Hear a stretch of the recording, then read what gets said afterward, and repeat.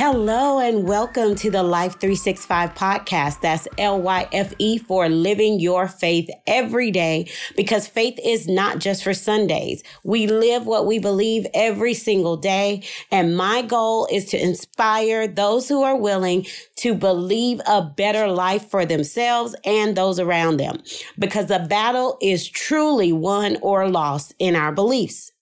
Today, I want to talk about the power and the problem of the mind. And it's probably going to take a few episodes to cover this one.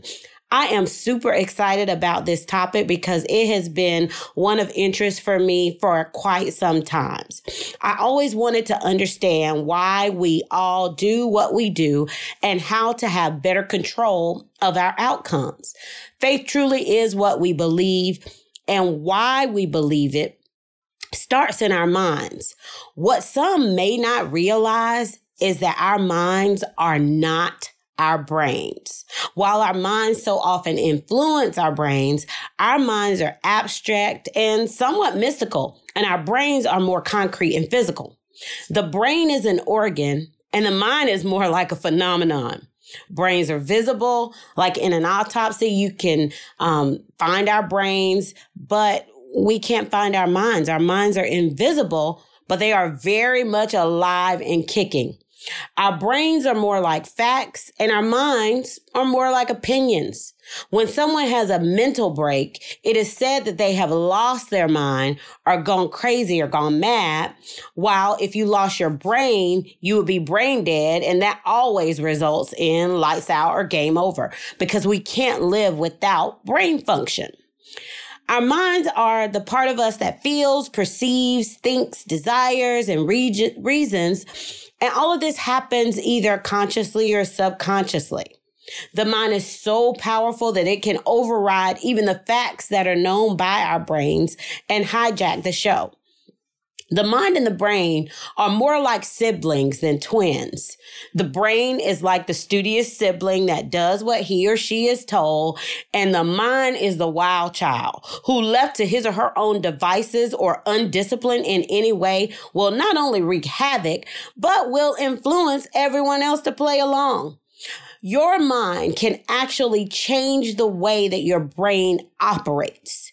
The brain is set up to respond to its cues, but it does not know the difference between what is real and what is fake. And that is where the problem and the power comes in.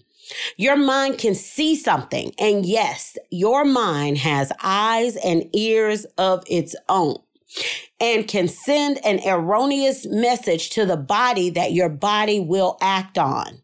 Case in point, you can watch a movie or a TV show and be moved as if it were real. You know it's not real, but you might cry, scream, get tense, get irritated, cheer, or get empowered, and it's all fake. You will even have characters that you love or hate so much that the actors will remind you of the characters that they play. This is such a real phenomenon that some actors have had their careers affected because they've gotten typecasted. Their faces become associated with certain roles, and it becomes hard for people to even see them in a different way. So some of them go with it and just play similar roles, while the greats work hard to act so well that they are seen differently. This is what Denzel did in Training Day. Why? Because it takes great measures to overcome what we have already made up in our minds. Another example of how powerful the mind is how some actors are affected by by the roles that they play. Leading ladies and leading men fall in love because they were acting as lovers. Anthony Hopkins is said to suffer depression because of the roles that he plays. And I want to read something he said in an interview. He said, "I've never been aware of it in the past, but I guess it does affect me. I remember when I played Nixon, I had a sort of minor crack up, depression, and all of that sort of thing. And with this last part, I did feel unwell. I just felt depressed. I don't think I'm crazy, but I think if you're on set every day, dressed like that and speaking those lines as I was, I think it gets into your nervous system because the body doesn't know what's happening. He also refused to do more than 2 takes when he was filming a heart attack scene because he knew that he got into character so well that if he kept doing those scenes repeatedly, his body would not know that he was not having a heart attack. Y'all, that is major. How much is what we're doing, what we're listening to, what we're informing ourselves with, causing us to act and believe in such a way? Now, it's one thing when we're talking about how the mind informs us in entertainment, but the mind is informing us in real life as well. The mind influences how we speak to and think about ourselves, and it affects how we speak to and think about others. Do you know how many relationships are affected by the power of the mind? I look at all of the dating information that's being given and all the advice that's being given on social media, and I shake my head at a ton of it. He's got to be this and she's got to be that. But the sad and true reality is that if we don't have our minds set to see a person differently than our past project, we can meet amazing people and either wear them out and run them off or leave them ourselves because we can't stop seeing the past and thinking that we see it in him or her. Our minds can be like London Fog, Samsonite, and Toomey when it comes to manufacturing baggage. That's why the mind is so powerful. Then you add all of this negative information telling you how to feel beforehand, and it's not always good. It can make us suspicious, it can make us judgmental, and it can make us so on guard that we're not having a direct relationship with another person. We're having a relationship with the other person through a tainted lens. There are some things that no matter what another person tells us, if we don't believe it true for ourselves, we won't believe it. That's why we have to work on having something systematic in place in our lives to control how we believe what we believe. It's not even just enough to read the word, because what will happen is that the word will get affected by what we already believe about ourselves. We have to tackle the dysfunction that's in our minds. For example, when I'm over a certain weight, I don't feel attractive to myself. And everybody around me knows if I don't like my hair, it's World War III.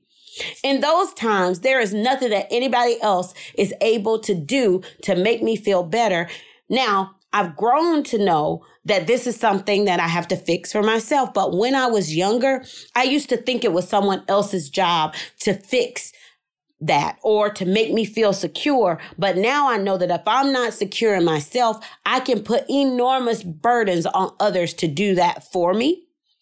And the real thing is that the weight and the hair is not the problem. It's just a symptom of what I'm really believing about myself. Because without the hair and with the weight, maybe I don't feel valuable. Maybe I've tied my value to my appearance when my value is non-negotiable. My value is naked. My value doesn't have hair. My value doesn't get on a scale. But those are the things that our mind can tell us. And the real work that I have to do in those times is to find the lie that my mind is telling me. We think that the mind is taking perfect notes, but the mind is super subjective. It doesn't just record facts. It records feelings, fears, desires, judgments, regrets, and the list goes on, and it plays it all back to us at the most inopportune times. But this is no new phenomenon. Paul in the Bible even said this: I find a law at work. Although I want to do good, evil is right there with me. In my inner being, I delight in God's law, but I see another law at work in me, waging war against the law of my mind and making me prisoner of the law of sin at work in me. What a wretched man that I am. Who will rescue me from this body that is subject to death? Thanks be to God who delivers me through Jesus Christ our Lord. So I, myself, in my mind, am a slave to God's law, but in my sinful nature, I am a slave to the law of sin. Now, if you know anything about Paul, Paul had a miraculous conversion experience. Paul was killing Christians and he was on a road on his horse and he had a miraculous experience where he saw the Lord and he came to faith and totally changed his life. But you want to know something interesting? Even that amazing experience did not exempt Paul from this same struggle of his mind telling him to do one thing when he wants to do another. Even though Paul was responsible for most of the New Testament books of the Bible, you can still hear his struggle. Now, the Bible says that the devil comes to steal, kill, and destroy. So we can say, well, maybe it was the devil doing all that to Paul. But the Bible also says that if we resist the devil, he has no choice but to flee. So we can't blame this trouble with our minds on the devil.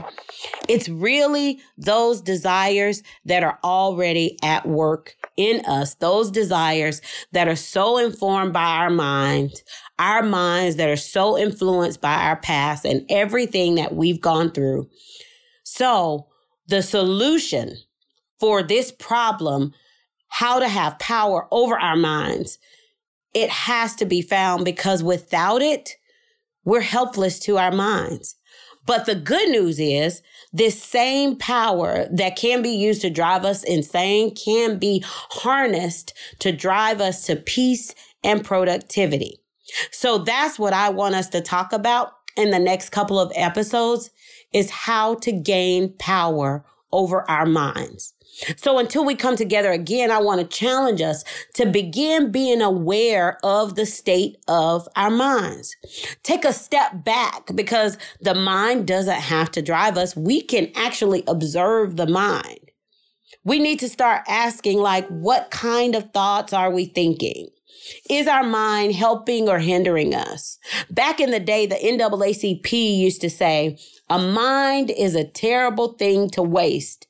And it's true. What are we doing with our minds? Are we using it for power or are we using it for pain? My purpose for being here on these airways is to walk with you as we all attempt to live our very best lives. And as I always say, it starts with the mind. So until next time, think higher and inspire those around you to do the same. God bless.